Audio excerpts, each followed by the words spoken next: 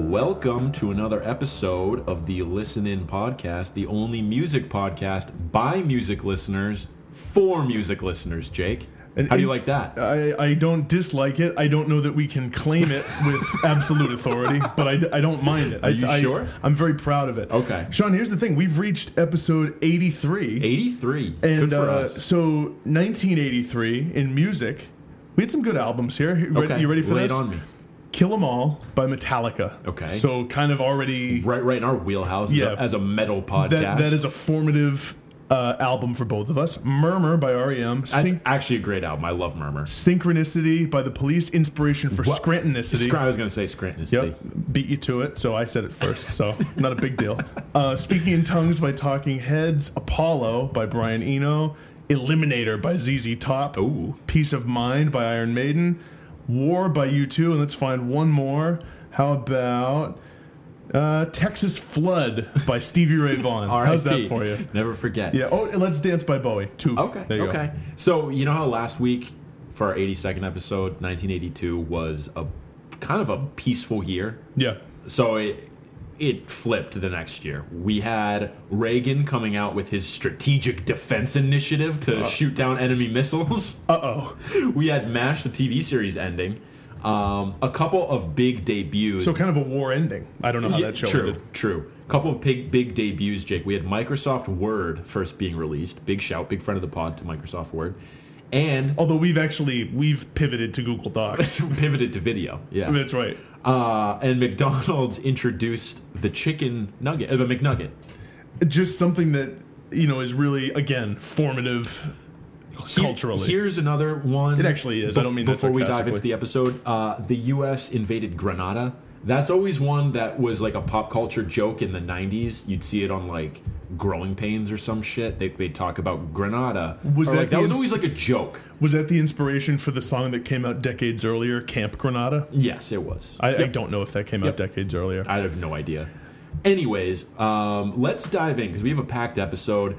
For people who are fans of Game of Thrones, we have a after show, pre-show, at the end of all of this that goes pretty in depth on the new episode. We basically decided to formalize, in some sense, the just rambling discussions we've had in recent weeks about Game of Thrones in the post-show.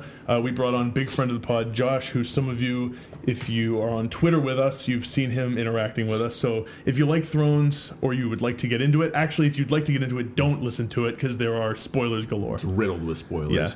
Yeah. It's lousy with them. All right, let's dive in to our segment, Hot Thoughts, where we discuss new albums and new music that just came out. Let's talk quickly about the new Lana Del Rey album, Lust for Life. So, Jake, you know this about me. I'm actually a pretty big Lana Del Rey fan. I have enjoyed her music ever since Video Games came out as just like this YouTube video that seemed to come out of a fucking Instagram filter. I'm right there with you with Video Games. Loved that. Really liked the album Born to Die. I've enjoyed her subsequent albums since then. Ultraviolence and whatever the last one was. See, shows how big of it. Yeah, yep. And then this one, Lust for Life, comes out. It is 16 songs long. It's an hour and 12 minutes. So as listeners know, not our favorite thing when it's over an hour long. It's a lengthy one. I have to say, though, I actually ended up really enjoying this, and I've gone back a couple times, and I've listened. I've been enjoying it, too, and I think in a recent episode I said something to the effect of I haven't been that compelled to listen to full albums by Lana since Born to Die came out. I had a second listen to this album today, and I gotta say there's a lot of it that's kind of compelling to me. I think it's interesting the way she is sort of painting herself as this... I don't know, there's a character she plays. Yeah. And I think I had this thought that it seems like as a response almost to Trump and like how things in America seem very sort of polarized right now, things seem very uneasy, unrestful. It almost feels like there are songs like, what's the one, When the World Was at War We Kept Dancing, and it's like God Bless America and the beautiful women in it.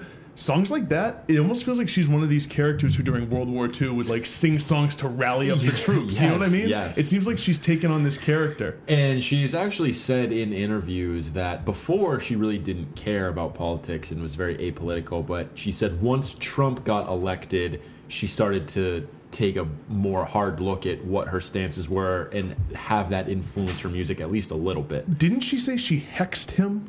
Did you see she this? talked about witchcraft or whatever, and she was pressed on it, and she's like, yeah, I don't know, I'm into like a lot of shit. So, Lana Del Rey, okay, so I think one of the reasons why I like her is because she's a goddamn mystery. She, like, what is she about? She doesn't do many interviews. She does these weird, slightly left of center pop songs that have major appeal but would never be played on the radio because they're all mid-tempo and slow. Like, I don't know what her whole deal is. She kind of strikes me, she's almost in like a Father John Misty persona thing, but like as a female pop artist. Well, and Father John Misty loves Lana Del Rey. And actually, so the song Coachella, Woodstock on My Mind, yeah, such a Lana Del Rey song title, by the way. A lot of long song titles in this one. She was saying, do you remember the line where it was like, I was at Coachella leaning on your shoulder watching your husband. She's talking about Father John Misty. Emma Tillman? And hanging out with Emma Tillman. What are the odds, Sean? Odds maker Sean. What are the odds there's been a threesome in that situation? You know, like, honestly, it's probably even odds. Yeah, just even odds. Even odds, yeah. It's a pick'em. Yeah. It's pick'em, like Seahawks Patriots. But I really, really like Lana Del Rey because at first I think she was criticized for being kind of a persona and a character. Yeah. But she has just embodied that for years and years now, that it's like, oh, this is like pretty much who she is, which is more interesting to me than if she wasn't. It's definitely becoming that, where she's just sort of totally... She didn't shy away from it. That's the thing, is she took a lot of flack when Born to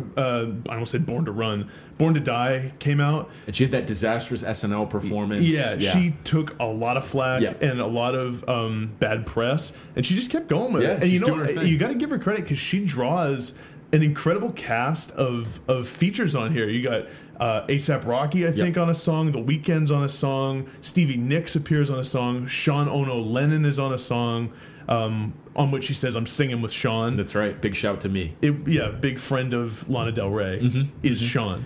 I agree. I actually have been enjoying this record more than I anticipated. Last thing on her, one of the things I really like that she does, and this would usually annoy me otherwise, but it doesn't for her for some reason, is she like co-ops these really famous song lyrics and puts them into her song. Like she name drops Stairway to Heaven in Coachella. She says like Tiny Dancer. She says all of these like classic rock lines that I would personally be annoyed if another pop artist took that and put that into their songs. But for her, it sort of works, where she's just almost painting this portrait of pop culture and Americana and classic rock vibes. That's that her really shtick. Works for her. It's her whole shtick. She's this pastiche of sort of a collection of... She's almost like The Wall at an Applebee's. Yeah, it's like all memories. Except way more tasteful. A lot more tasteful. Less sodium. I would say a lot less sodium, probably in her diet and certainly in her music, which, as far as I know, has no sodium. No, music. No, it's salt free. Let's move on to another album, Jake, that we had. This was Tyler, the Creator. Notice I pondered the comma there. It was a long pause. That was more of a semicolon pause. You're right. His new album, Flower Boy.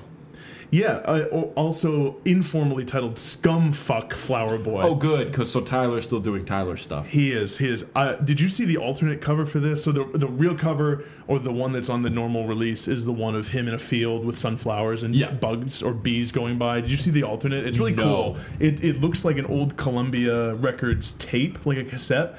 And it has a bee on it, and it says "Scumfuck Flower Boy," and it like is spread out to the like a CD size. Jake, it's a really cool design. You know, we have kids and families listening to this podcast, so parents, if you're in the car right now, sorry about that. Yeah, you won't have any more of that the rest of the episode. Our bad.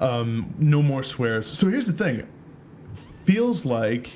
So let me go back. Tyler, the Creator, is someone who I've followed more than I've listened to. I've followed his career more than I've actively listened to it, and the reason is usually I've found I like Tyler, the Creator songs. Like I always liked Yonkers. I liked some on Cherry Bomb. I don't remember all of them on Goblin and on Wolf. There were always like, songs and moments I liked. I always found that for the length of a record, a full-length album, he was a bit much. I think a little obnoxious. His whole shtick was, I think he was trying to be annoying. Feels like on Flower Boy, he's dialed that back a little bit. He's doing some really interesting things with production. I think he's found some cool grooves and some interesting flows on this record, and I've always liked him as a rapper. It was just some of his other shtick that kind of bothered me. What are your thoughts? I, too, have been more of a I like him in theory, I don't like him in practice kind of guy. Yeah. And it's interesting because I had conversations with multiple people about this album over the weekend, and a lot of people said, I didn't really like Tyler before. His music always seemed really immature. I had multiple people say that to me. Yeah.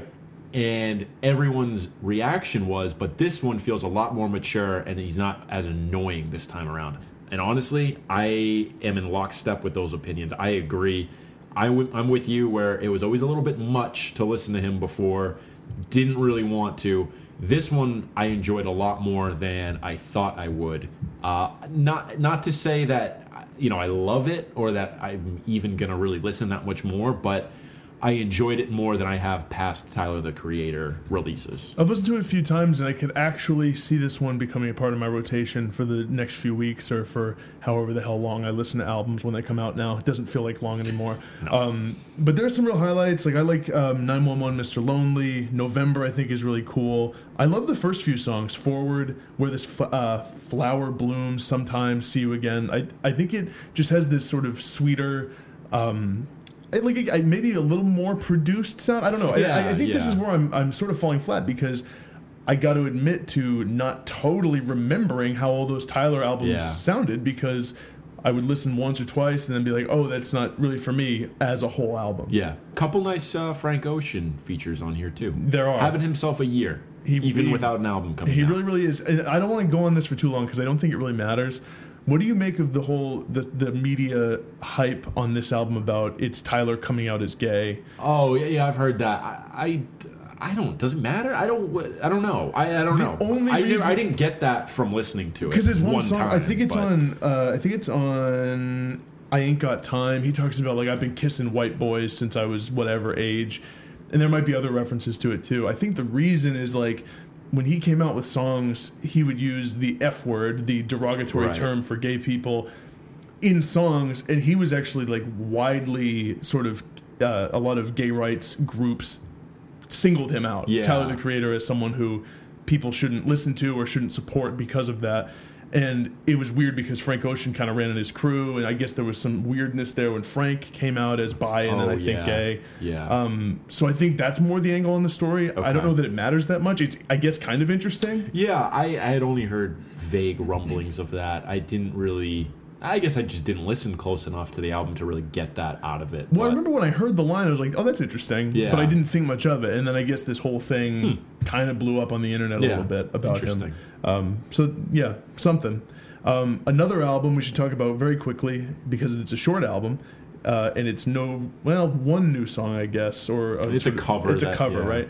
The new Tallest Man on Earth EP, Tallest Man on Earth with Y Music, I assume it's pronounced, or E Music. Lowercase y. I'm pronouncing it in my head as E Music because it reminds me of that old music site called E Music that dealt in indie releases. When you went to Wendy's in the year 2004 or 5, you would get 15 free song downloads on your cup. And I ended up getting Ga Ga Ga Ga Ga by Spoon and a bunch of White Stripes songs downloads as a 14-year-old. And I was like, this is awesome. How are these just available for free? So that was that Wild West time of people just trying to figure out what the fuck to do in the music industry. What digital music was. Yeah. I gotta say, I fully missed out on that, which is really odd given the number of times per year I was at Wendy's. Especially during that era. I mean, that was a lot. For me to miss a promotion on that scale at Wendy's, I must have had fucking blinders on. Yeah. I know I said I cleaned up the language for the kids at home. So this Tallest Man EP is basically he's taking old songs. I think Revelation Blues is on it. There's No Leaving Now. A couple other on Every Page. Love Is All. Yep, and then a cover that he's done live before. And it's pretty interesting. He's redoing these songs with new instrumentation, some I think strings, some wind instruments and stuff. I mean, I think it's nothing monumental. It's always nice to hear anything from Tallest Man. And I've listened a couple times. It's certainly pleasant. And if you like The Tallest Man on Earth, you'll enjoy this EP. Yeah, I think I'm with you on that, where there's certain reinventions that I like better than others. I think On Every Page is a real highlight on here, that he does something new with that song and breathes new life into it. I think some of the other ones are more just, they're rehashed with different instruments, and they're good, but it doesn't improve upon the original song that much. But it's still definitely worth a listen if you like Tallest Man. Actually, kind of an interesting move, and I'm surprised more artists don't do this. Yeah. It seems like a natural thing you'd want to do. I think The Tallest Man on Earth is just this guy who it seems like he's just going to follow his muse wherever it leads him. It doesn't matter. I think the one where it has... And again, maybe I need to listen more. Love Is All is the one where I'm like, I don't know. The original's so great. I agree with that. And I just like the passion on that initial performance. It feels like a weird one to revisit to me a little bit. I agree. I did re-listen today to Dark Bird Is Home. And like you've alluded to in past episodes, that album is better than it got due. And I think in a lot of ways, his whole discography is better than the Do It Get. Like, even There's No Leaving Now, it got good, not amazing reviews. That album's incredible. Yeah, it is. And his whole discography's been awesome. It is. Yeah, it really is. Super talented guy. Yeah, I agree. I don't think he gets talked about enough. I hope he releases some new music soon, or even a new music EP, because he's had some great EPs. Yeah, and he's actually had a couple singles over the last year or so. Right, what was that one called? Something River. The River. The River. I think it was just called The River. Yeah, so he's had a couple songs here and there that are really good. Okay, another hot thought, Jake. Yep. And this is going to get hot, okay? Let's talk about the terrible, no good, very bad Arcade Fire press rollout for Everything Now. So there's been a lot of scuttlebutt in the press recently, a lot of talk on Twitter about how lame Arcade Fire is coming across.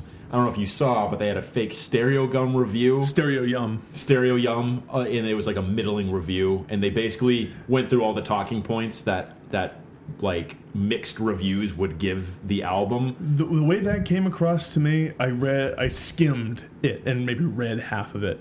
The way it came across, it was basically like a joke you or I would have, or like one of the members or one of their press guys had a funny joke about having a premature evaluation, and it kind of expanded into this a little too self-aware, or maybe not self-aware enough. I don't think it's self-aware. But it needs more wokeness. But no, here's the thing: it's like it's this weird area where it is self-aware, because it's like they know the whole thing is about how their album's going to be received, and they know how you're gonna review it, and like we're on to you. But it's not self-aware in that's kind of lame to do.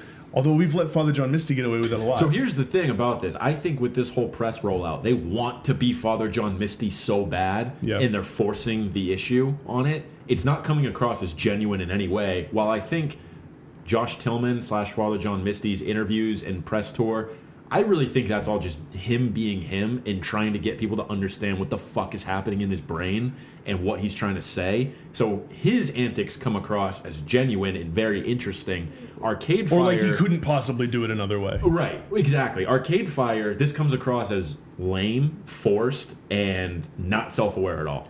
They've been getting killed for it. It certainly seems, and I guess that's just part of the breaks of being an aging band that people are seeing as decreasingly relevant. It's been interesting to watch as someone who definitely likes Arcade Fire, but I've never been as invested, I think, certainly as you or as any number of their hordes of dedicated fans. Like, I really like The Suburbs. I really, really like Funeral. I've listened to Neon Bible only a few times. Like, I've never been someone who's way in. I'm all invested on Arcade Fire. I would count them among my favorite bands of the 21st century. But that being said, I can still recognize when they're coming across as kind of hacky and lame. And it's okay to be a fan of the band and still be like, well, you guys are being kind of lame right now. Like, they had this whole thing about there was a dress code for their release show that needed to be adhered to. Then they kind of doubled back and said, no, that didn't come from us. But the guy who wrote it, he kind of didn't really step back from it, because he's like, he kind of acknowledged, or she, whoever prepared that whole dress code thing, acknowledged that it was sort of lame, but also said, if you come maybe don't wear logos unless they're Everything Now or Arcade Fire logos. Try not. It's like, well, are you taking it back or not? Yeah, because this still feels like a dress code. Right. Sort of a weird move, and that's the thing with it is it's like it's just weird, the stuff they're doing, and it's so on the nose, like you mentioned, with Everything Now. It's very the anti-consumerist, anti-capitalist shtick. It's always been part of their thing is like, they do it artfully. They do it with a spin that's sort of, I don't know about subtle, but certainly, easier to swallow than the way they're shoving this down everyone's throats. Yeah, I agree. There's this really on the nose corporations equal bad thing that they have going on, and it's hard for me to like rationalize that with them because like you guys just signed to a major label now. Right. Like you, for all intents and purposes, are part of the rock establishment now. You've been a band for over a decade. You're looked at as one of the most popular bands. You just signed to a major label. How can you guys now come across and say, oh, like, Everything Now, corporations are bad? Like, that doesn't ring true to me. And I don't know if they're poking fun at that and they're on another level than I am perceiving it as, or what. Well, but it seems to be train wrecking this whole album rollout, and I really think the songs themselves are going to get wrapped up in this narrative, and it's not going to be received well at all. It's already getting pretty mixed reviews. Yeah, I think Metacritic, it has like 2 good, 2 mixed. It's up to 4 and 4 now. Oh, 4 and 4. And of course, NME gave it a fucking 10 out of 10. Yeah, I saw a couple 100s. And then I saw like a 58 and a 60. So we're all over the place right now. Right in the sort of the 70 range we're looking at. Yeah. So not incredibly exciting. No. But you know what is exciting, Sean? What's that, Jake? And I didn't know about this until today when I saw it on our agenda. New Father John Misty album potentially in 2018? Not even potentially. I think it's just a lock that it's happening. He said he's mixing it now. Yeah. Isn't he touring? Yeah. He's just doing it all right now. Yeah. So he said at a recent show, my next album's done. I'm mixing or mastering it next week or whatever it is. And he had mentioned this back during the press cycle for Pure Comedy that he's like, I have the next couple albums all planned out and the next one's written. So he's already moving forward with this. I'm pumped we get a new one already next year. Pure Comedy 2, Electric Boogaloo. Yeah, well, I think he joked, but in the article I read, it said it might be called Pure Comedy 2. Yeah, he was joking. He was joking. I think a lot of that he was joking. I think we're going to actually get a departure from the more mid-tempo balladry of Pure Comedy. So I think people who maybe enjoyed Fear Fun or Honey Bear more might be more inclined to listen to this 2018 release. I know what he's doing. So he released Pure Comedy, and he said he has 2 more basically written. What he's got coming out, Sean, this is what we've got. We got Pure Tragedy coming out next, and then we've got Pure History to fit in with all of the 3 types of plays that Shakespeare wrote. Yeah, that might comedies, be tragedies, and histories. I think we're going to get a lot of Henry IV on the 3rd of these 3 albums. I can get down with that. But in truth, in all seriousness, I don't really know what to expect from it.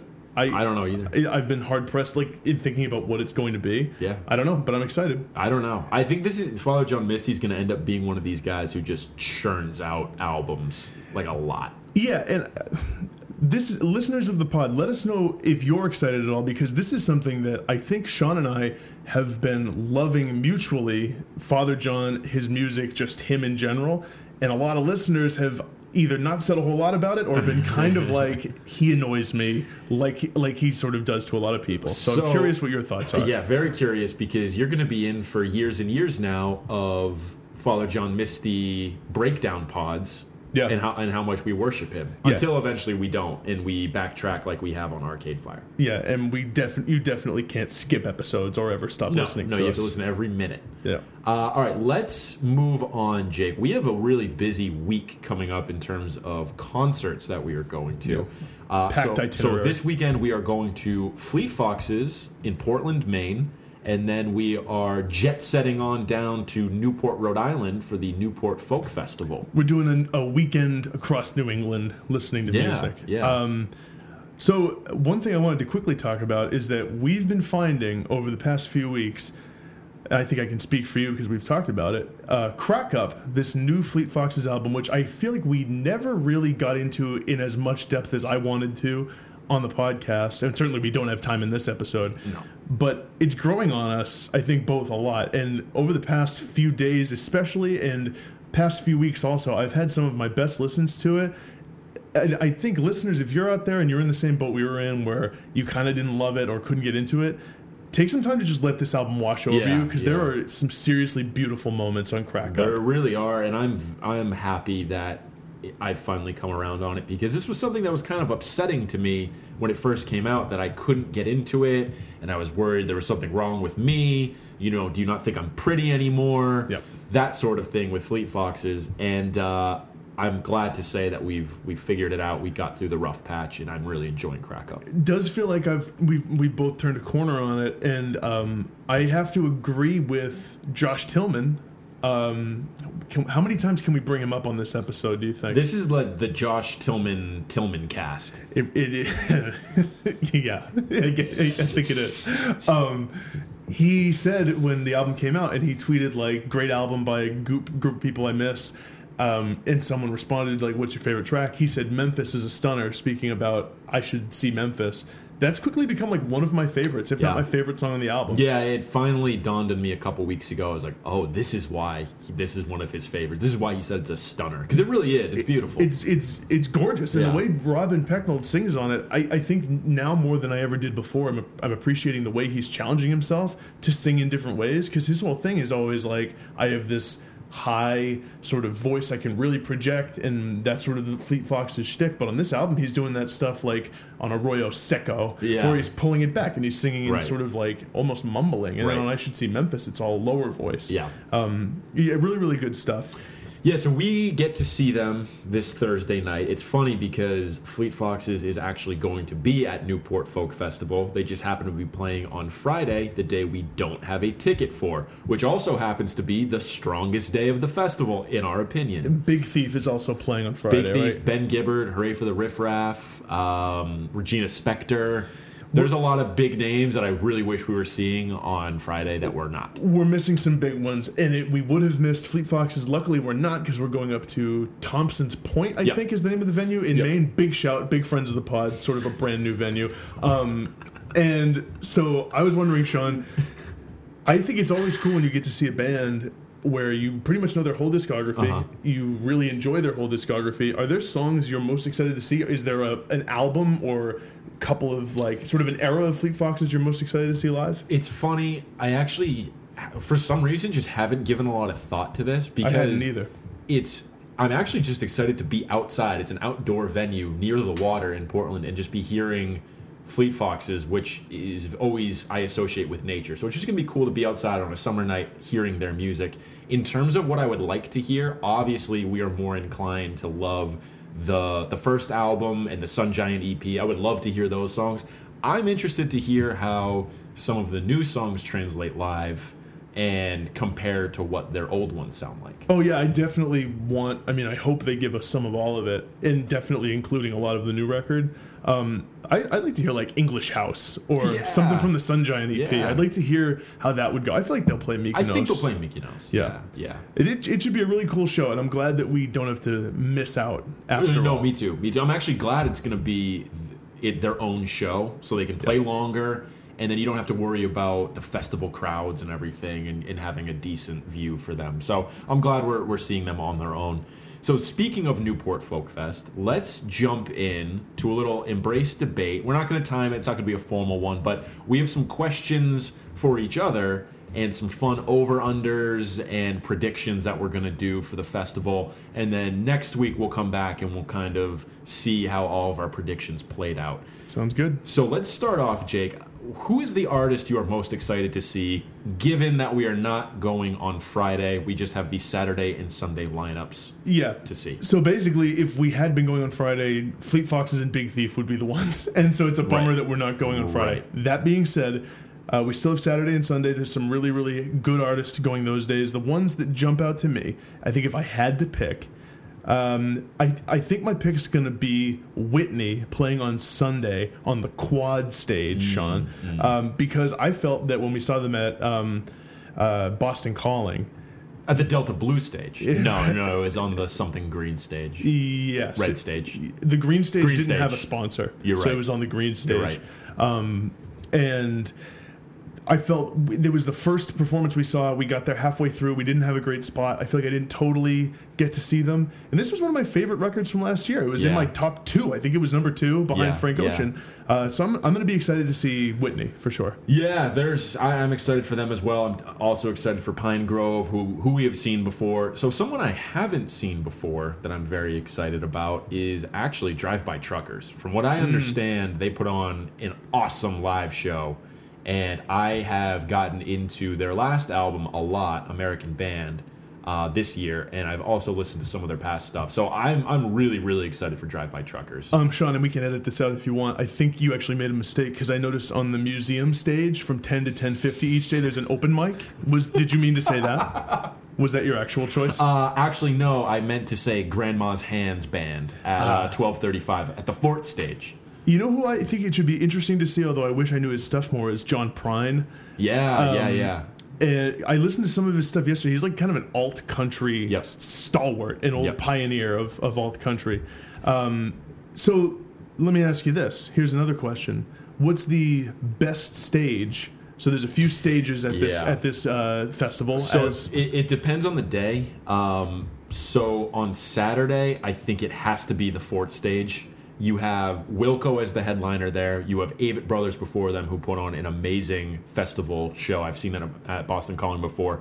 Angel Olsen, who I'm also very excited to see. And then you also have Offa Rex, who is a combination of the Decemberists and I forget what her name is, but she's like a traditional folk singer. And they just came out with a new album. I really like a couple of the songs, actually. They're in that afternoon slot where you don't expect much to be happening. I feel like that could be a really cool performance, and I think that rounds off a really strong stage day. Especially, Jake, come on. Grandma's Hands is playing at the Fort stage on Saturday too. So that definitely looks like the strongest overall lineup for a stage between the 2 days, because I'm looking at Sunday right now and it's pretty spread out. It's sort of like you got Pine Grove. Are they on at the same time as Whitney? Oh no, they're right before Whitney. Okay, so I'll be able to catch at least both of them. Here's one thing I'm looking forward to, Sean.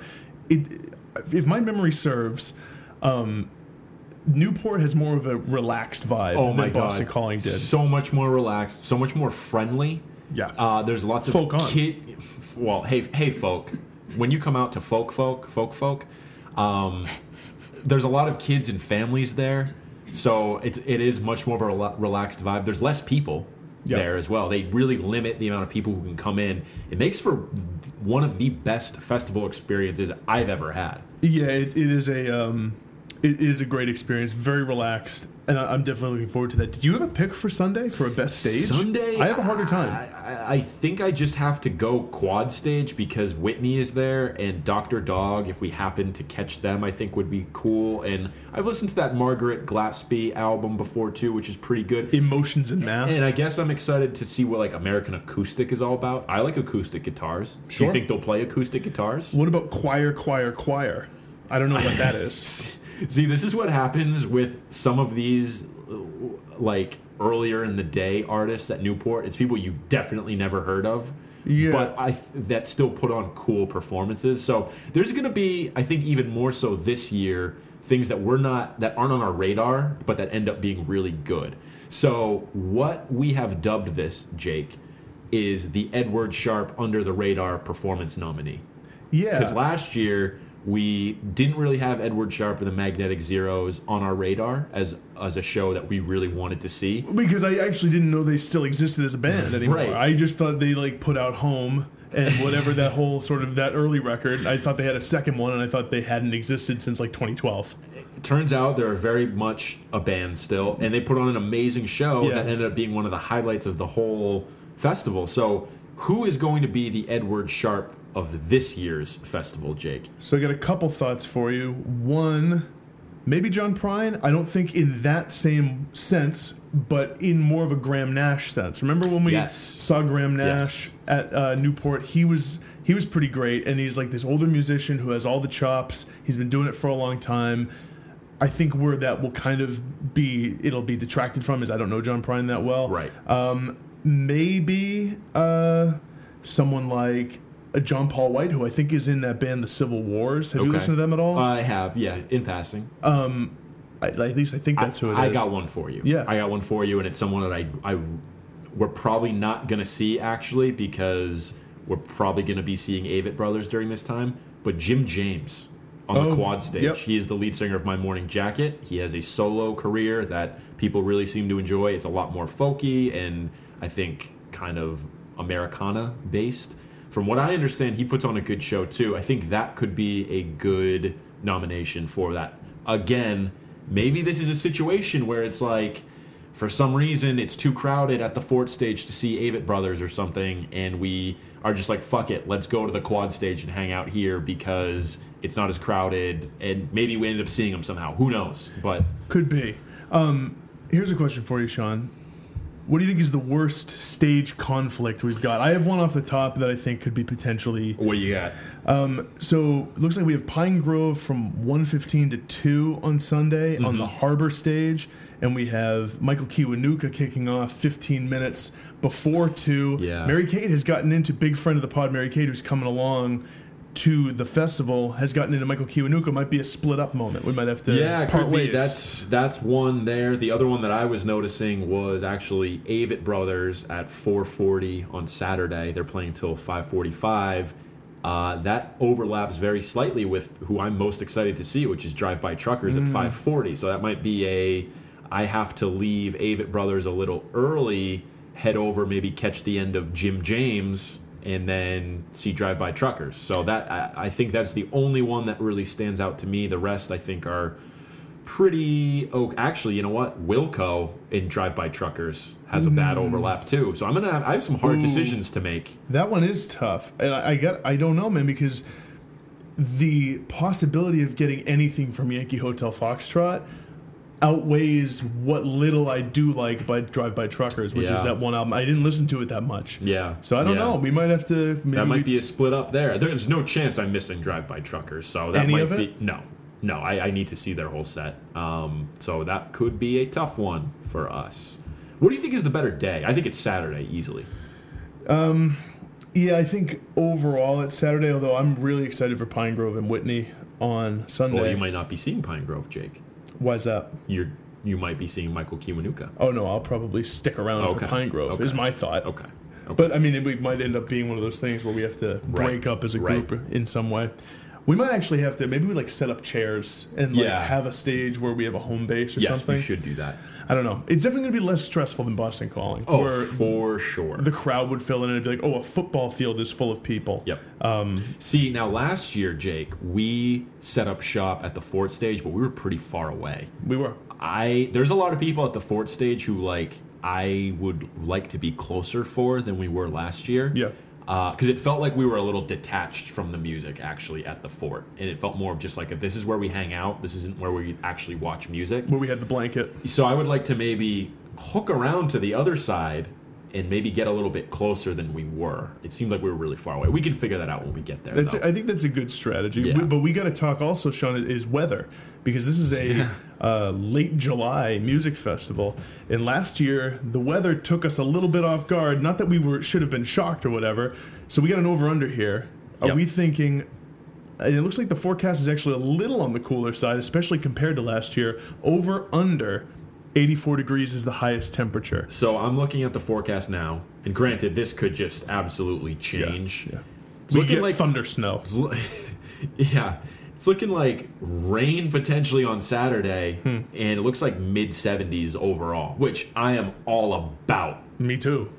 I think we're going to go... But you know we got to move the line. You know what? Yeah, we probably do. You know what always ends up happening, though, is the forecast says one thing, and then you hit 2 in the afternoon, and you're like, wait, there's no chance it's in the 70s. It feels like it's 86 right now, and it just is. Or it's supposed to rain, the clouds break, and it gets a lot hotter than you think. Do we want to stick with 84, or do you want to go maybe drop it to 80?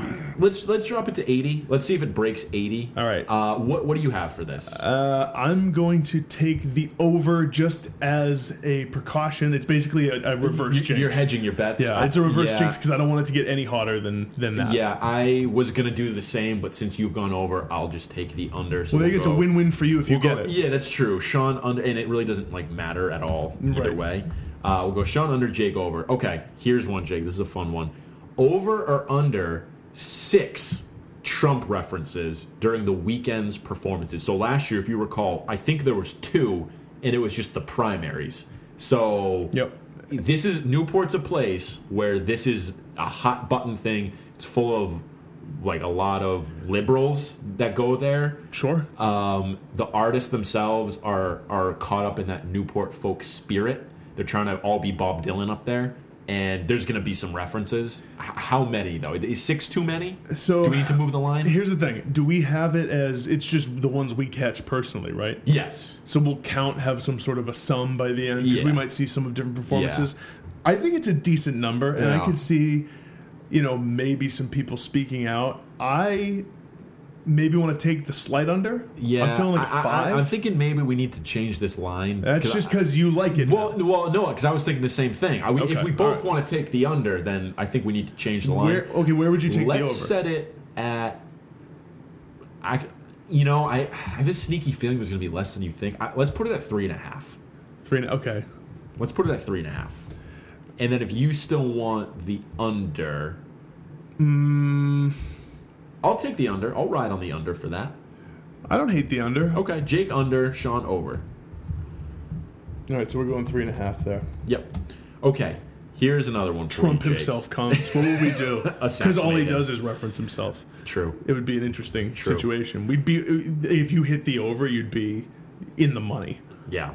Over under $100 spent on food and beverages throughout the weekend. Now, it's an easy over. This is just on the festival grounds, Jake. Not dinners or drinks after the fact. Because that's where it adds up. This is just on the festival grounds. That lobster dinner we had, that lobster roll we had, was easily like $40. Yeah, just like it didn't nourish my body for long. I think I'm gonna go under just because I'm going to try my fucking best not to spend that amount of money on fair food. Yeah. Well, the thing that is going to kill you is if we end up buying a bunch of beer tokens again, like we did last year. How much should we spend on that again? Like $60-$70 probably, because it's really nice, Jake, to be outside at the beer pier. If the weather's really nice, if it's mid-70s, I'm going to be like, give me all the beer tokens in the world. Yeah. I'm going to spend over $100 on just that. So we have to have separate over-unders here, right? So you're betting an over for yourself?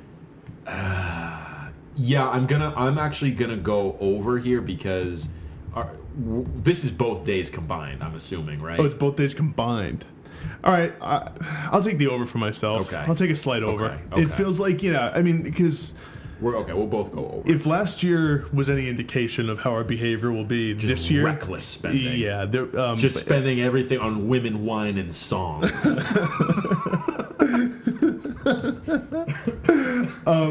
Here's a question for you, Sean. This one is especially germane for you. Yeah. Will one of us have an issue getting into the festival grounds due to ticket complications? My rational brain says no.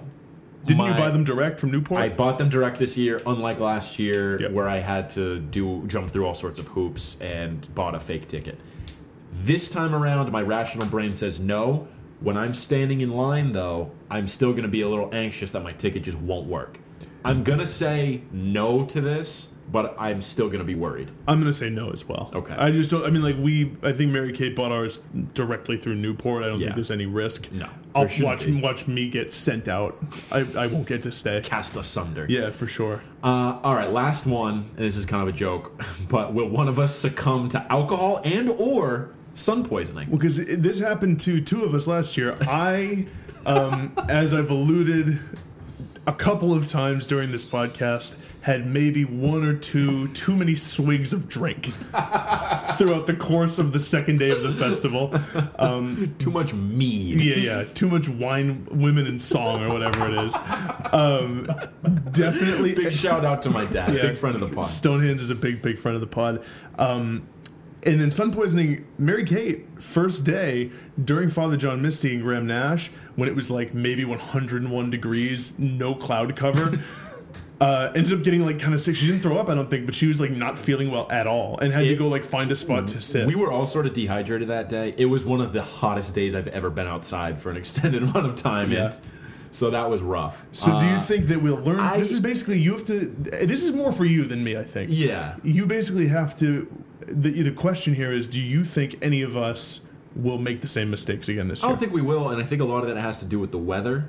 Yeah. And I don't think any of us will end up, with our head in the toilet this time around. I just have a feeling that won't happen. Yeah. It wasn't fun for us. Because one of the big reasons was we were stuck in traffic for about 2 hours trying to get out of the parking lot, and we were just passing back, an adult beverage that really, did us in later that night. Only while the car was off and parked. That's correct. So stay tuned for our episode next week where we reveal all of the results of our over-unders and our predictions here. So let's wrap up the episode, Jake, with a quick Mount Rushmore. We have somehow gotten back into Arctic Monkeys all of a sudden, where we've been listening to them. Well, it was because of a tweet from a big friend of the pod, big supporter of the pod, Stephen Hayden, music critic. That's right. Peers, each one of us.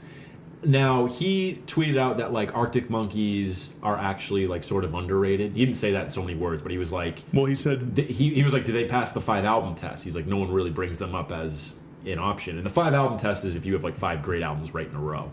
Yeah, back to back to back to back to back. I say personally for me, yes, they do. But I think the one maybe weak spot people can point to is Humbug. Yeah, and the thing is the highs on Humbug are really, really high. Yeah. And so what we did this week for Mount Rushmore is Arctic Monkeys songs. And so Sean has B-sides and non-album songs. I'm just taking album songs. Yeah. So here's mine. And you'll see... with one quandary I had, why I think you can make an argument for Humbug. It's a not as good an album name. So here are mine. I included The View from the Afternoon, the opening track from their first album, Whatever People Say I Am, That's What I'm Not. I think it's my favorite Arctic Monkeys still, after all these years. After all these years. Right. After all this time... it still stands out as it was the thing that first got me into them. Just an incredible song. 2, I got Brian Storm from what's the name of that second album? Why can't I remember it? It is Favorite Worst Nightmare. Did you almost just say Fluorescent Adolescent? I did. I did. So did I. F. It was the F screwed me up. I was like, wait, no, that's not it. Because I was about to say from Fluorescent Adolescent. And I was like, that's the name of a song on there. I was like, I know it's an F. Also a really good song. Brian Storm is a riff fest and fast guitar fest. It's actually incredible to see them play it live because they go full speed. And the fact that Alex Turner can play this song on guitar and sing it at the same time. There's really complex lyrics on here too. Yep. And they spill out of his mouth. And weird rhythms that aren't exactly intuitive to play on guitar while you sing over it. And the riffs are fast. Then I have the Hellcat Spangled Sha-La-La-La from Suck It and See, which Hot Thought I think is a better album than AM, or if not better, I definitely would rather listen to it. And then 4th, I have Crying Lightning from Humbug. And this is where I think Humbug has its shot at passing part of the 5 albums test, because it was between this and Cornerstone for me. Cornerstone was almost an entry on my Mount Rushmore. So 2 of my potentially favorite Monkees songs.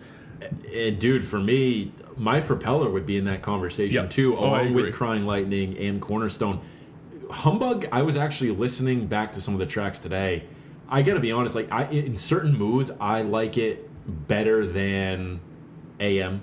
And there's sometimes where I'd rather listen to it than maybe that first album at this point now, just because it depends on the type of Monkees that you want to be listening to. If it's that, very youthful hard rock sound of the first couple albums, you have that. But then Humbug is that transition where they went out to the desert with Josh Homme from Queens of the Stone Age, recorded this album. It was a real turning point for them as a band. It is really interesting to go back and listen to. I think you could argue that each of their albums, even between their first and second albums, have a distinct sound, because the first record is more like power chord rock, and it's riff based, but it's not in the same way. Once you get to Favorite Worst Nightmare, it's all those almost Middle Eastern sounding riffs, half step guitar riffs. But then you also get songs like Do Me a Favor and 505 and Do the Bad Thing that have these eerie, slower parts to them that have this atmosphere, which is kind of alluding to what they would get to on Humbug. So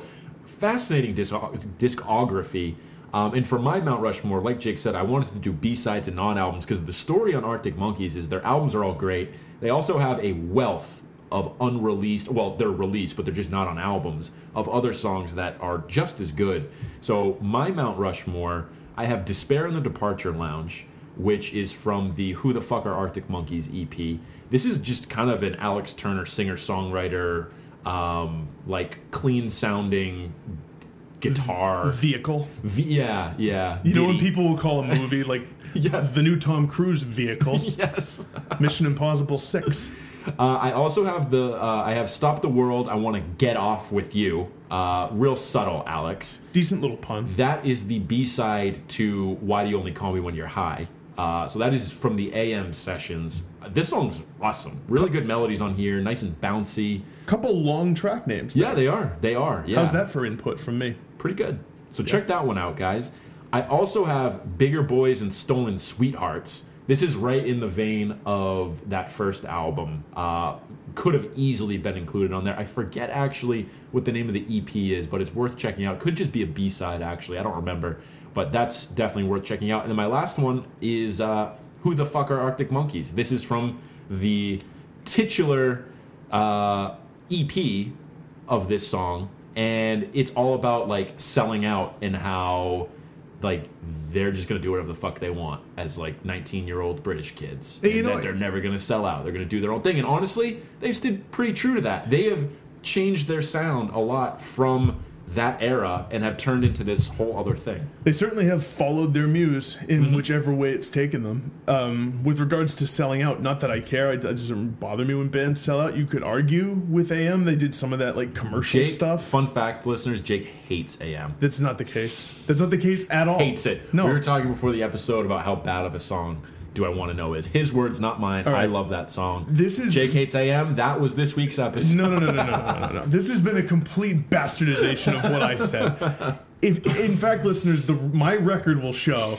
that I listen to AM so much, both at college parties and just for my own listens, that I have become tired of some of those songs. And all I was making a point about is that they got very commercial with that record. Like they became more successful than ever before. If you look at Spotify, they blew up in a whole new way to new audiences that had never even listened to their older stuff. Yeah, it's actually insane how many listens those songs have. When we saw them live with the Orwells opening for them, the crowd was surprisingly young. It was teenage girls. It was like teenage girls, and Alex Turner is a dreamy guy, so sure he is. But what I'm saying is they got into a whole new market of youth with this new record. True. No, I don't hate AM, and I resent the implication. I do. It's your least favorite Arctic Monkeys album? It's not. Oh, really? Humbug is. Oh, okay. What's your least favorite? I don't even like saying Humbug is my least favorite. What is? Humbug. Yeah, right. It has to be. What are we going to do? Pick the first one? No. I don't know what you can pick. No. I think if I'm ranking them quick, okay, I go. Whatever people say, I'm still king for me. Okay. Then I'm going to go. Just for me personally, I'm way in on Suck It and See. Yeah. So I might put that second. Then I think I end up going. I think I almost called it Fluorescent Adolescent again. Favorite Worst Nightmare is probably third. Okay. Then AM, then Humbug. Okay. At this point, mine are all tied at number one. Okay, unbelievable. Really, if I'm gonna do it from the king of rankings, that's an incredible. I know. Off the top of my head, just right now, what I feel. I'm going to go Favorite Worst Nightmare first. Okay. I'm going to go Whatever People Say I Am second. I'm going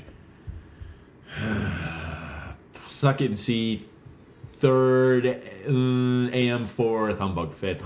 Sean, sounds like we both had AM in the same slot. But that 3 through 5... Maybe you hate AM. Could honestly all just be... I've listened too much too, okay? I'm a little sick of it. Yeah. I don't want to listen to Knee Socks for the 100th time. No, I don't... Whoa. Sounds like this is the vitriol of someone who hates AM. You've gone mad with power. Honestly, I think if I am among my favorite bands...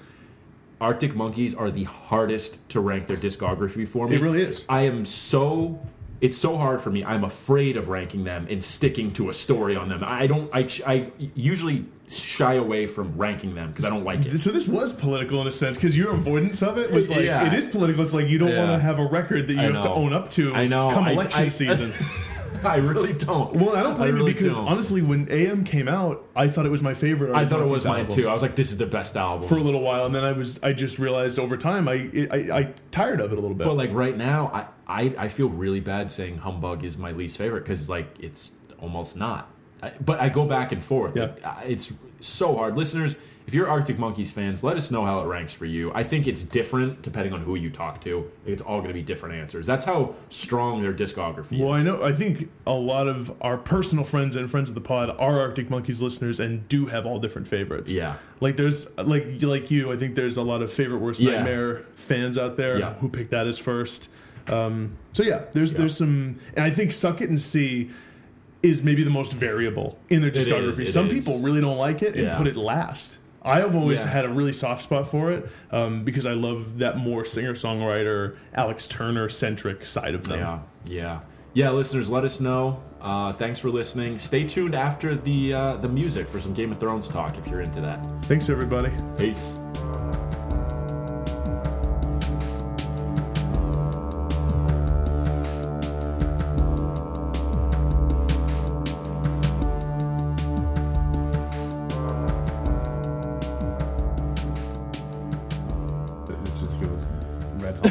So we're on. We're on. We're on the mic. Listeners, we're joined today by big friend of the pod, first appearance ever, Josh Gregoire. How you doing, man?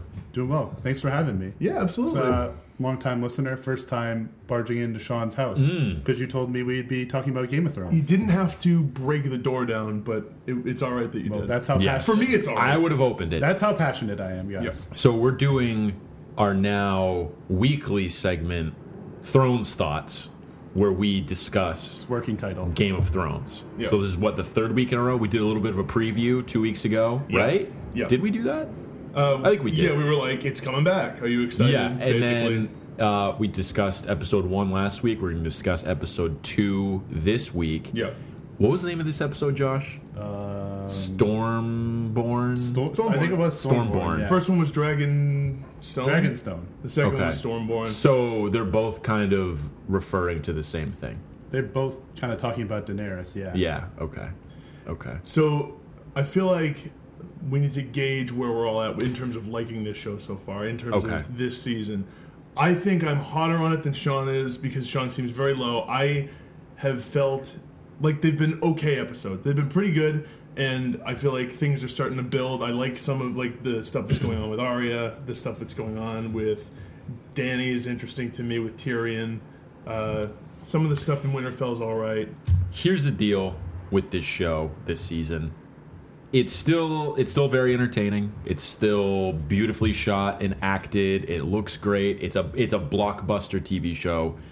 But when we think of it as an actual TV show, I think it has too much to get done in the episodes that are left to make it like a subtly or to have like character development basically is what I'm trying to say. Like there's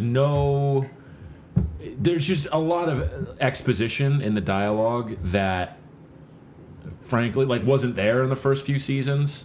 I feel like they're trying to stuff things in, and for that I think some things come across as a little bit flat. Like for example, that scene where Daenerys and Tyrion and her whole crew were talking about the prince that was promised, and Missandei or whatever her name is. Yeah. Way too close to Melisandre, actually, by the way. Somewhat close, yep. Relatively, sure. She's like, oh, no. That prophecy is actually gender neutral. It could mean the prince that was promised or the princess that was promised. Like, oh, thanks for the fucking footnote that you just gave to this entire scene. Good on Westerosi fortune tellers to be very progressive. Gender with their naming agnostic. Conventions, too. Yeah. Those old Valyrians. There's a lot to fit into this show, and you have characters like the Sand Snakes who were never developed well to begin with. R.I.P. Just getting stuffed into the Game of Thrones meat grinder and expecting people to care even though they were never well fleshed out or interesting characters to begin with. So this is part of what I want to get into with Josh here, because I agree with you as just a TV show Thrones watcher, viewer. I felt the same, where the Sand Snakes, I never got super connected. I'm curious, Josh, as someone who has delved more into the books and the extended lore of Thrones and has more of a working knowledge, was that a more impactful thing for you, or was it a similar thing as you didn't get to know them that well on screen? The Sand Snakes? Yeah. No, Sand Snakes kind of universally sucked, didn't they? Okay. I read the books, and even in the books, I wasn't They were kind of a boring character to follow. Okay. They're just locked in a tower for a book or two. Definitely one book. They just kind of get shoved in a tower, and just plot about how they're going to get out. I mean, in this one they kind of did something in the show, but it really wasn't to their credit. Mm-hmm. They're kind of really poorly wrote, campy, almost action movie dialogue. Yes, yeah. That was a real big blip for Game of Thrones. They just don't always jive with the rest of the show. They do feel shoehorned in there, and I think the way they've handled Dorne in general hasn't been great as a show watcher. They had Oberyn's brother, what's it, just Prince Doran, right? He's there. You think he's going to be an important character, and then he gets killed off, and then so. I just don't think any of the Dorne stuff has been particularly interesting once Oberyn really died. From the start. Nah, it's been pretty shit, hasn't it? Yeah, so I think that is an example of later season Game of Thrones being okay, how are we going to fit these characters in now when we already have all these other ones that people love and have come to know over seasons and seasons? Those first 3-4 seasons hold up as a great just TV show. And I think that's why so many people ended up getting hooked on it, is because it had good character development, good pacing of the episodes. They didn't do that thing that has happened in later seasons where they're just doing all setup basically for an entire episode, and it's really obvious, where it's nothing's going to happen this episode. They did less of that, I feel in the first few seasons. I'm curious what both your thoughts were on the scene with Euron, Yara, Theon. Thoughts on the Greyjoys? Because again, it feels like these are characters where, especially Euron and Yara, they haven't been around for all of the show, right? Or they've been around for what? Yara's been around since Theon went season 2, right? Pike I guess it has been a while. Yeah. Euron's relatively but it's not like show. Yara's been in a ton of episodes. Right. She went away for a couple seasons and then came back, I think, last season. And I generally like her. And I guess my takeaway was I was actually disappointed with 10 minutes left to go in the show, because I'm constantly monitoring on my phone how much time I have left in the show, because I want to know how much can still happen, feasibly.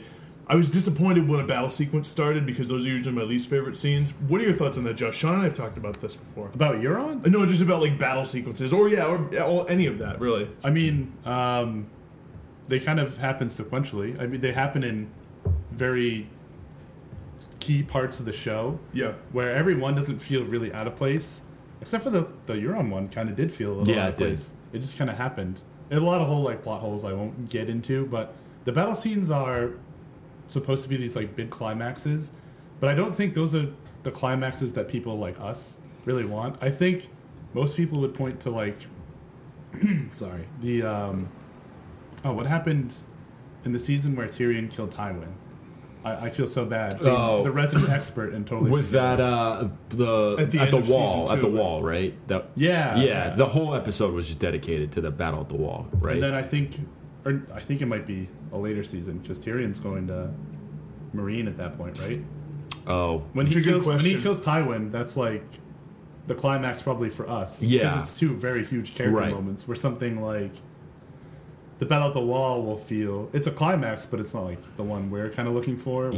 Something that's more one-on-one character development kind of stuff, maybe the Viper versus the Mountain. Right. You're holy shit. Right. Because this has other meaning behind it. And I agree with you about the Euron battle. That came out of nowhere, and Euron isn't a character that's been developed at all. And now the viewers are expected to hate him as much as one of the other villains, and that just isn't happening for me. He is kind of a very repugnant dude, though. Oh yeah, he's a great guy. He comes across like hateable. A piece of shit. Like sure, but like we haven't really seen him do much yet, so it's like I don't really. It does feel like he can't compare to Ramsay or certainly Joffrey in terms of the effect he's having on me as a viewer.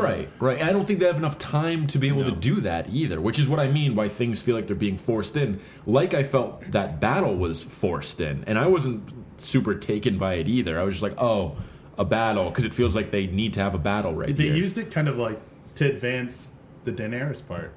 Right. Because I think it's going to force her hand a little bit. People are expecting a lot of like battle sequence. They talked about all of the battles they're trying to have in the first like half an hour of this episode, where they were like, oh, we're just going to send the Unsullied to take Casterly Rock. And then take the other ones and siege King's Landing with like all of these armies. So I think they're kind of outlining what they're trying to do. And now maybe that's probably not going to happen anymore. I thought this season, maybe more than I've noticed before, it's possible there's other instances you could point out. They're doing a lot of, in 2 episodes, there's already 2 scenes of people like literally moving things around a map. Yeah. And explaining it that way. Yep. I don't know, I think that's actually interesting to me. I kind of like it. It does feel maybe a bit like on the nose, like they sort of have these giant maps that they can explain stuff with. I guess it's not a bad thing. I've actually kind of enjoyed it, I guess. No, I like the maps too, but I know what you mean, because there's so many different places and armies and people and factions that they kind of have to do it that way. I think it is an effective way to do it.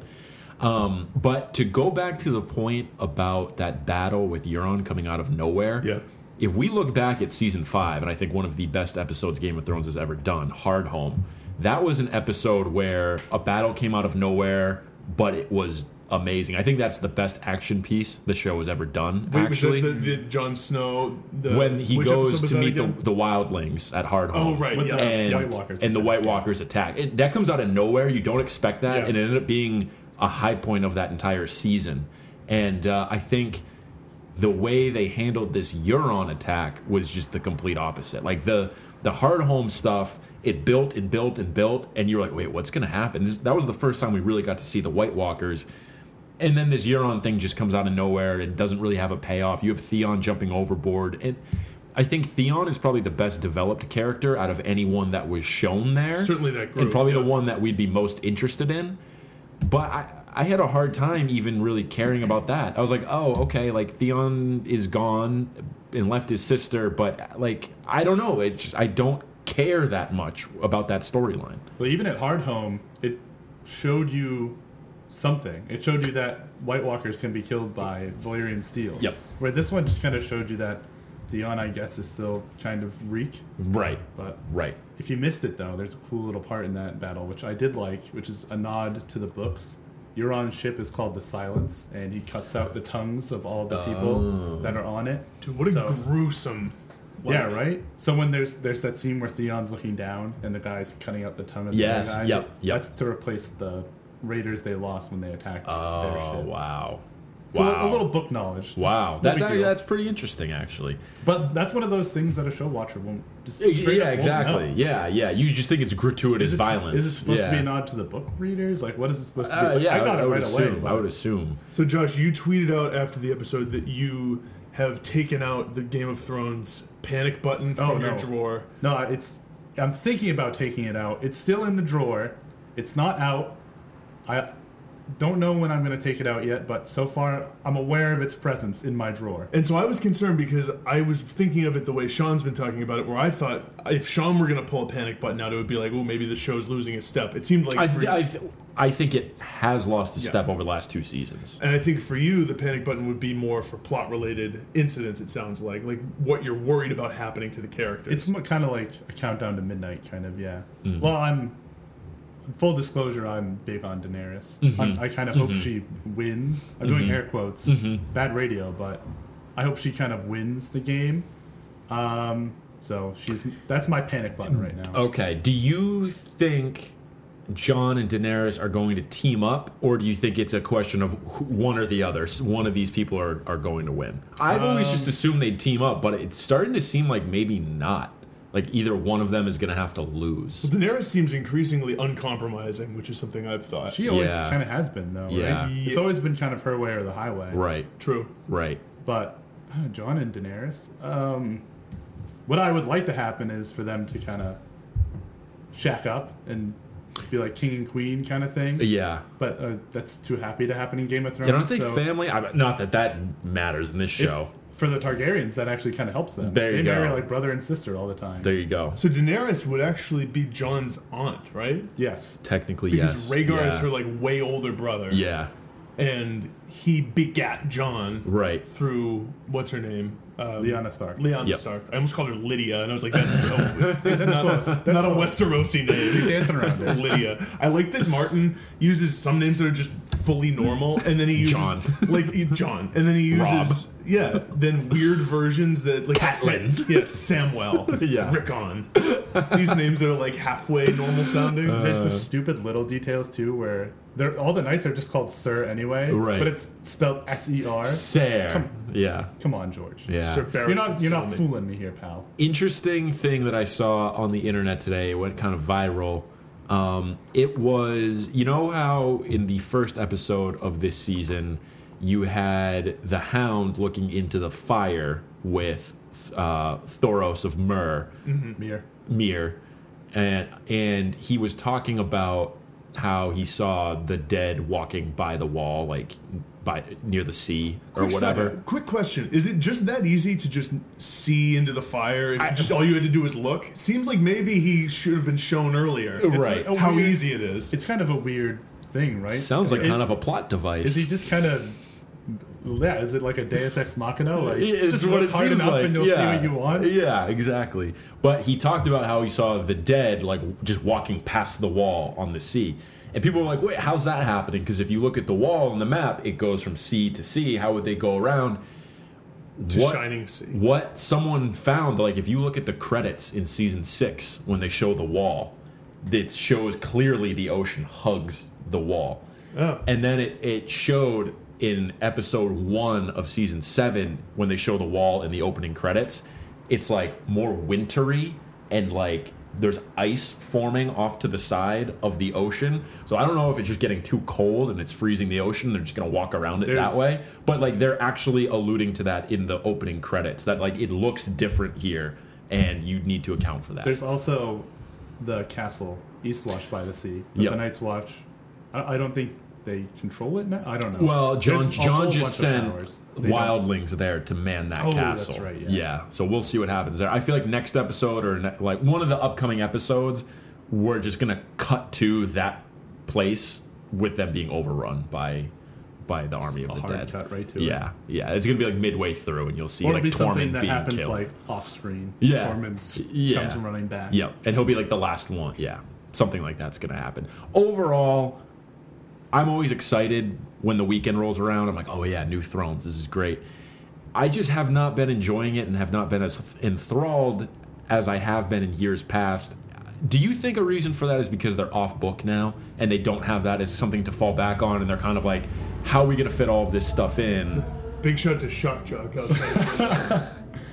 I think they're just at a point where all of their characters, they're so late in the show's lifeline that all the characters are pretty much developed except for the brand new ones. Right. And even then the brand new characters probably won't develop too much. Right. Euron's not going to have some big change of heart where he becomes a good guy all of a sudden.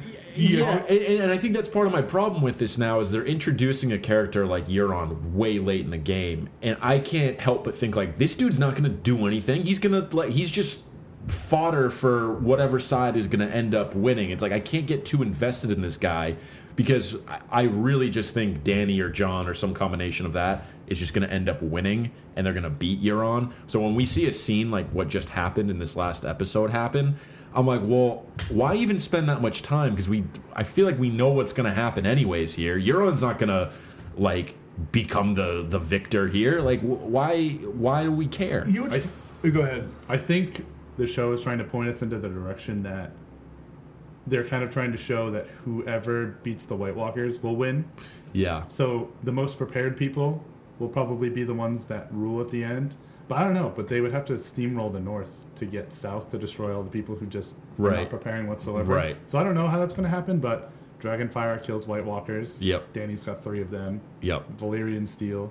kills White Walkers. Dragonglass kills them. It's something they all have like a shit ton of. Well, watch out for that ballistic crossbow that Grand Maester, what's his name, just created. That's really going to do a lot of... Qyburn. Yeah, Qyburn. This is something we were joking about, where it's like, oh, you mean this like basically arrow shot at a skull point blank is like gonna beat these dragons flying dynamically through the sky?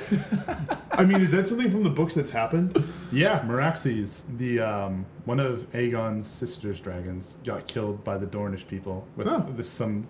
I don't remember what they called it. Like a scorpion arrow. That's what I'm going to call it. I think that's what they're alluding to with this, is what that is. But there's only one right now. I mean, if they had a whole, if they're like, oh, and here's 50 more right behind me. Yeah. They had the one. Right. And it's just kind of aimed at an already dead dragon. A static thing. Yeah. It seems kind of like, let's put into practice first. Let's like throw some rocks up. Maybe see if we can hit something. Go skeet shooting a little bit, and then we'll try it out. Right. Here's an interesting thing. So I think because we know we're approaching the end game, that makes the stuff with Euron and a lot of the more newly sort of introduced characters seem less interesting, or less sort of like we care less as viewers. It reminds me a little bit, and I think this was executed definitely better, but in Breaking Bad, near the end of that show, like in season 5, you had like the neo-Nazi crew. I always remember them. I always thought they were interesting, but I always felt like they're just one last obstacle that they kind of needed to introduce.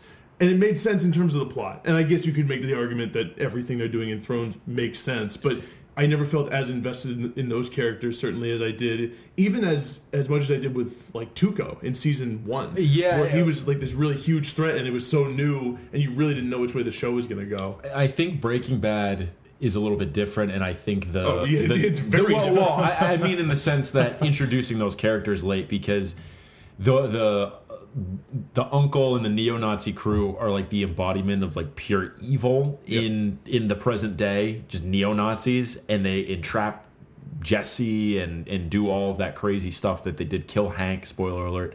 So big spoiler alert. Someone listening was planning to start Breaking Bad this weekend. Honestly, if you haven't finished Breaking Bad at this point, this isn't my fault. The statute of limitations. This isn't my fault. I think the difference was Breaking Bad wasn't expecting you to care about the neo-Nazi crew. I think they were trying to make you just be like, this is what Walt has succumbed to now. It was more of an indication of where Walt's at than them being the villain of the season.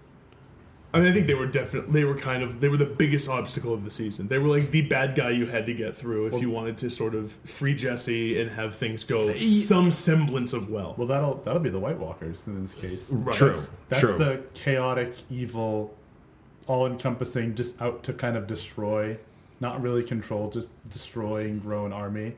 That's the obstacle I think they'll eventually have to get over, and that everything up until this point has been a total red herring, and we've been literally fighting the wrong enemy the whole time. Right. Like, the Westeros is in the worst shape it's literally ever been in. Right. And the White Walkers are the strongest they have arguably ever been. I think that's going to be the big thing. And I think Jon and Daenerys will end up teaming up if they don't, presumably next episode, because they tease the shit out of that. They're going to be in the same room, but... Right. Wouldn't it be crazy if the end of the show is just the White Walkers taking over everything? I kind of think that's what Wouldn't might hate happen. That's what these fucking characters deserve. Yeah. I would prefer that over Cersei just being queen forever. So here's a question for you. When do you think Cersei gets her comeuppance for all of the shit that she's done? I feel like this is going to happen in the next, like, 2 episodes. Well, she already feels sort of neutered as a character at this point, in terms of how afraid of her I am as a viewer. Right. I mean, I think she always has something up her sleeve because she is one of the most cunning characters in the show. She thinks she is. You think that's what it is? She thinks she's like super cunning, because whenever she talks to Jaime, she's like, "We're just gonna do this," and he's like, "You're a fucking idiot, Cersei. That's not at all we're gonna do. We're gonna get crushed. It's one army against 5. I don't think we're gonna win this." So but actually, in essence, it's funny because at the end of last season, when Cersei blows up the Sept. you kind of leave that with, or I did, with the impression like, oh, she sort of won that. In a lot of ways, what Jamie pointed out in episode 1 is like, you didn't do shit. You kind of fucked us over by doing that. Yeah. You killed anyone who would ever bend the knee to us Yep. and made a really bad impression across like all the land. It seems to me that Jamie is getting pretty sick of Cersei's shit. Yeah. He already is. My prediction is that he is going to kill her. That's a la Mad King style. It's going to bookend that. He's gonna end up killing Cersei for trying to. She's going to try and play one last like really crazy card, and he's going to be like, no, like you're done. That's the prophecy. That's the prophecy. Exactly. Yeah. The younger brother. So Yep. I mean, it could be Tyrion too. Yep. But I think most people think it'll just be Jamie that chokes her to death or something. I don't know. Big friend He's of only going hand though. Big friend of the pod, Mary Kate, had an interesting theory that I think Josh liked. Oh, it's my favorite theory, possibly that I've ever heard. It's not anything crazy, but it's the idea that Arya would take the face of Jamie and then kill her. Oh, she thought of it before I did. I like that. That would be really cool. Big looks shout. like Arya's headed home though, rather than to King's Landing now. There's a lot of season left, Sean. True.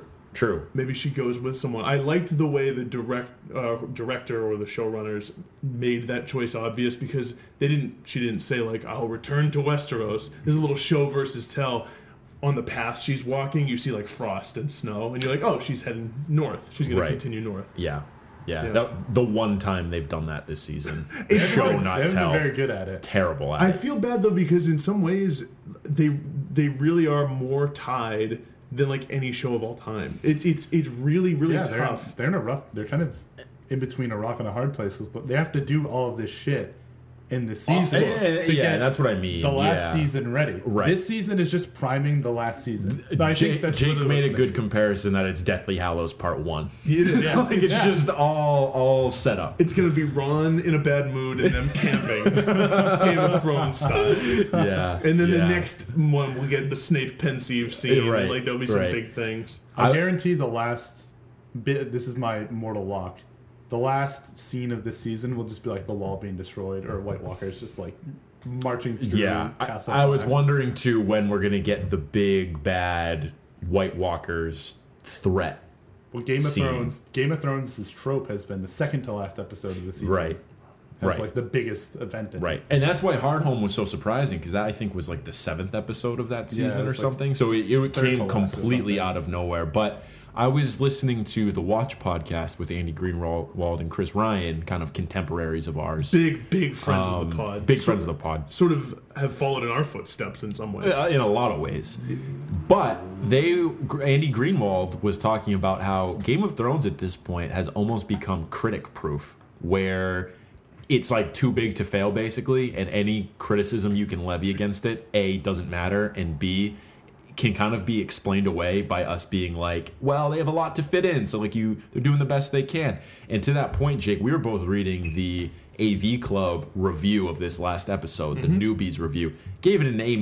When you actually read the review, it read like a C+. It was a negative review, and that's certainly how it felt to me, where it was like, we are going to give this a decent review, despite the fact that we didn't really like the episode. Right. Well, I think Thrones is in a spot where it's kind of a cultural show now, right? Oh, yeah. Yep. Like, you would be hard-pressed to find somebody on the street who has never seen an episode of Game of Thrones ever. Yep. Most people, I think, would say, well, I tried watching season 1, or I've seen a few episodes. Or I've seen an episode here or there. Yeah. I mean, they might not be as into it in the level that I am. Right. But I think most people, at least, are at least casually aware of it. Definitely. There's zero people who just have flat out not heard of it or not aware of it. Right. So I think that's where Thrones is getting its like critic-proof thing, because it is. Yeah, for sure. It's just such a piece of the culture. It's monoculture at this point, where it's one of the only things that we have that we can just say, yes, everyone is in on this. Like, I can't remember. What's the last TV show we've had that has been like that? Sopranos? Seinfeld? Breaking Bad? Breaking Bad hitting that way. Breaking Bad got there. It's not as big as Thrones, though. Seinfeld? MASH? Yeah, but like that's, very, very old. Yeah. We don't really have this monoculture thing anymore. So what ends up happening, and this is kind of, I talked to Jake about this, this is kind of where a lot of my criticism comes from. I feel the need when things get this big to poke holes in it and to be like, oh no, the writing's not perfect on this. It's not as good as The Wire, guys. So like maybe you should have given The Wire more of a more attention than Game of Thrones. So it's a little bit of like being a bitchy like this isn't as good as you all think it is kind of thing. You're the voice we need, Sean. Just trying to make sure no one enjoys it as freely as they'd like. Exactly. Not trying to put labels on it, but you're kind of an American hero at this point. Right. And you did wear a cape, which the listeners don't see the cape. But Sean actually, it's been like 10 episodes now, has been donning a cape every week as part of this American hero thing. Stuff I don't get. Right, But yeah, just usually. listening. It's That's fantastic, right. listeners. That's right. So any final thoughts on Thrones? What do you think's going to happen in next week's episode? Big reveals? Just going to be the whole Jon Daenerys thing is kind of going to. I think what's going to happen is you're going to get all of the other things being addressed in the episode. That scene they showed in the teaser where the door opens and they like see each other for the first time is going to be the last scene. We're actually going to have to wait till the next episode to get their interaction. For the show. They'll totally do that. It's going to bug me. I'm wondering, one last thought, because this is 7 episodes or 6? 7.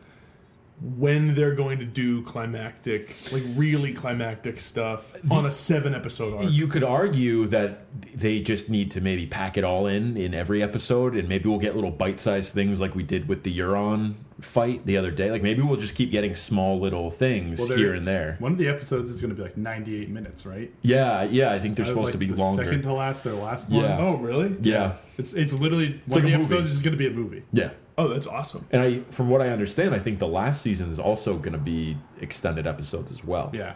So like miniseries, Band of Brothers length. Yeah. So we have like a lot of show left. I hope we get some assemblage of an episode where there's like maybe a half hour dedicated to one character, like progressing really far. It'd have to be Joe or Daenerys at this point, maybe. Like maybe the Lannisters. Like basically progress a plot to its almost end point with one episode. And I think that's one of these stylistic choices that the show never makes. With the exception of like Hard Home was one, right? Hard Home, it focused on the Jon stuff a lot, or The Wall, where it was just exclusively at the wall. But it's funny to think of those as a bottle episode when right, they're so epic in scope. When you think of like the Chinese restaurant in Seinfeld being sort of the poster boy bottle episode.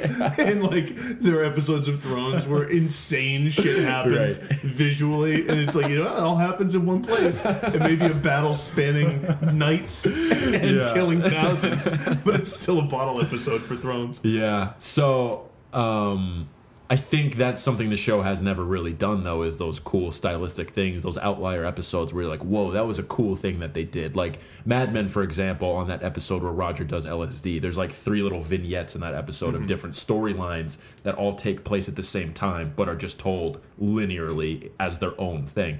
That's something Thrones never does, and that's something I would like as a TV watcher and a TV fan before being a Game of Thrones fan. I just don't think that's going to happen with what they have left to do. I think they're going to stick to their 10 minutes here, 10 minutes there, 10 minutes here, back to the first people again. I can't wait for the next 50-minute Grey Worm in the Sand Egg.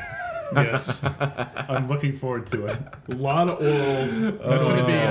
That's going to be 70 minutes of that 98-minute episode. Those two are electric on screen. Speaking of sexy, are you holding out any hope for Jorah with his grayscale? No, he's probably gone. No, he's not. They've set this up so hard to be like, Dragon Glass cures grayscale because what's her name, Stannis' daughter, was on Dragonstone when they got cured, and everyone's like, how did it happen? How is she cured? Jorah's gonna be fine. Jorah's gonna be fine. I mean, Sam's gonna figure it out. That he has no skin. Yeah, he's putting the ointment on it that turned into the soup or whatever. That was actually a cool thing they did. They did those transition shots. That was disgusting. Those transition shots were really cool this episode. It was cool. It was really, really fucking gross. Yeah. Which is doesn't make it bad.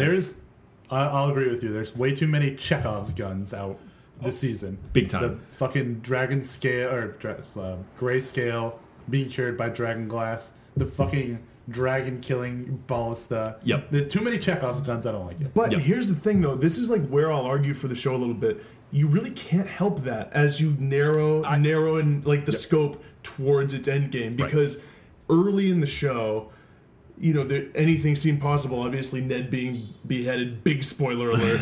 But if you're listening to this... this deep, if you haven't turned it off by this point, you're into Game of Thrones. Right. There were all kinds of shockers, and it was like, this show where anything's possible or whatever, but the whole point has been there's this end game, there's something that's going to happen. I feel like naturally, as a story and as an arc narrows, you just get to a point where it's like, things have to work out for certain characters to get to where we need to be. I agree, and that's why I think all of the criticism I'm levying against it can be explained away, and that's what I mean sort of when I say it's critic-proof at this point, because you can just be like, well, they have to do that. Like, of course they're going to put Chekhov guns everywhere, and, like, everything is foreshadowing or allusion to something else at this point. There's almost nothing that just happens now to happen, except for the Ed Sheeran little powwow.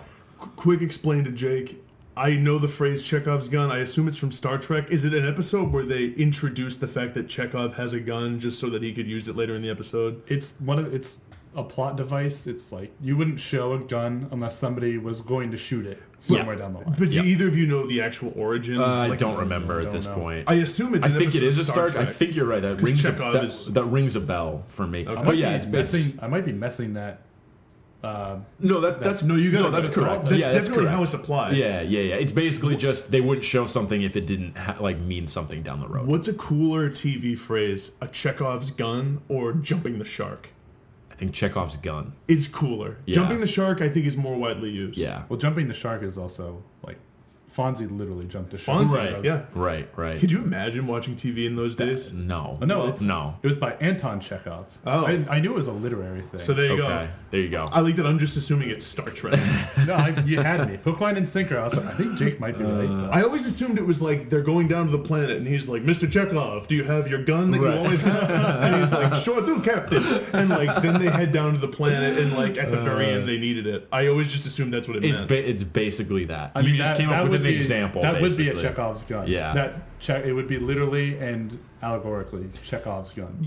Big R.I.P. to Anton Yelchin. Yeah, seriously. You know what's another phrase like that people love to use, mostly in writing, is Occam's razor. Yes. People throw that around all the time, even... The simplest explanation is most likely true. When they don't have to.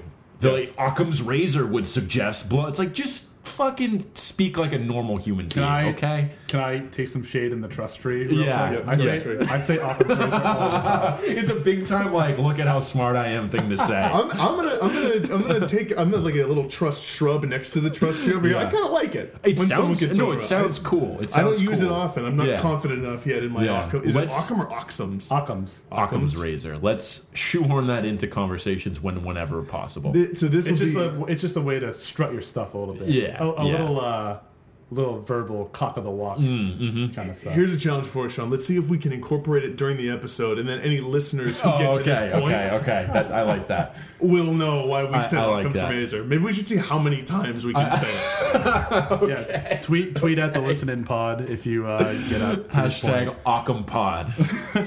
Occam's podcast. The simplest podcast is probably the best. Radio sounds. That's probably a good place to end it there for the Thrones talk. Josh, do you feel like you left off in a good spot? You feeling good? I'm feeling pretty good. Good. Nice. Check for weekly updates on the Game of Thrones panic button too. Okay. Yeah, I mean, if you're free for later episodes to discuss, then we should do this again. Yeah. I'm always free for you guys. Cool. Thanks for coming, man. Thanks, Josh. Glad to be here. Thanks. All right, we're back on. Big shout out to big friend of the pod, Josh, for joining us for the post-show portion of this episode. Listeners, let us know what you think about Game of Thrones. Do you watch it? Are we spoiling everything? Did we go on for too long? Should it have been its own podcast? Yes. It's a valid question. Maybe could have been. That's not out of the question. No. I don't hate that. Good thing it's not a saturated market with Game of Thrones podcasts. Yeah, or podcasts. You guys would be the first ever Game of Thrones podcast. That's right. Yeah.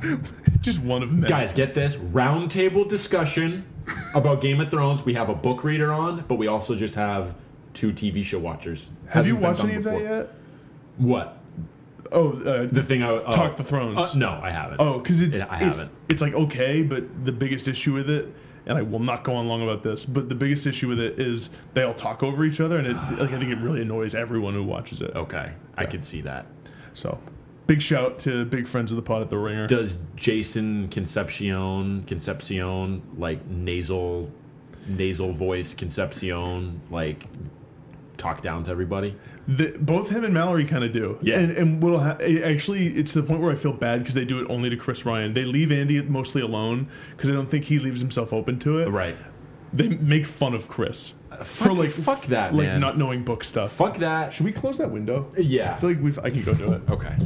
This is going to be a long post show. That'll be me. I'll be the one making fun of you guys in any future Game of Thrones. But yeah, I haven't bothered listening to that because I just know that they only go into book stuff really and like really talk about the lore. I just wait for the watch the next day where Greenwald and Ryan just talk about it as like a TV episode, and I enjoy that a lot more. I think I probably would like that. Yeah. And they only talk about it for like 10 minutes, and then they move on to something else. So. To a different show. Yeah. All right, you ready? Or like another pop culture thing. But yeah, ready to dive in? I'm ready to start. Okay. Ready? 3, 2, 1.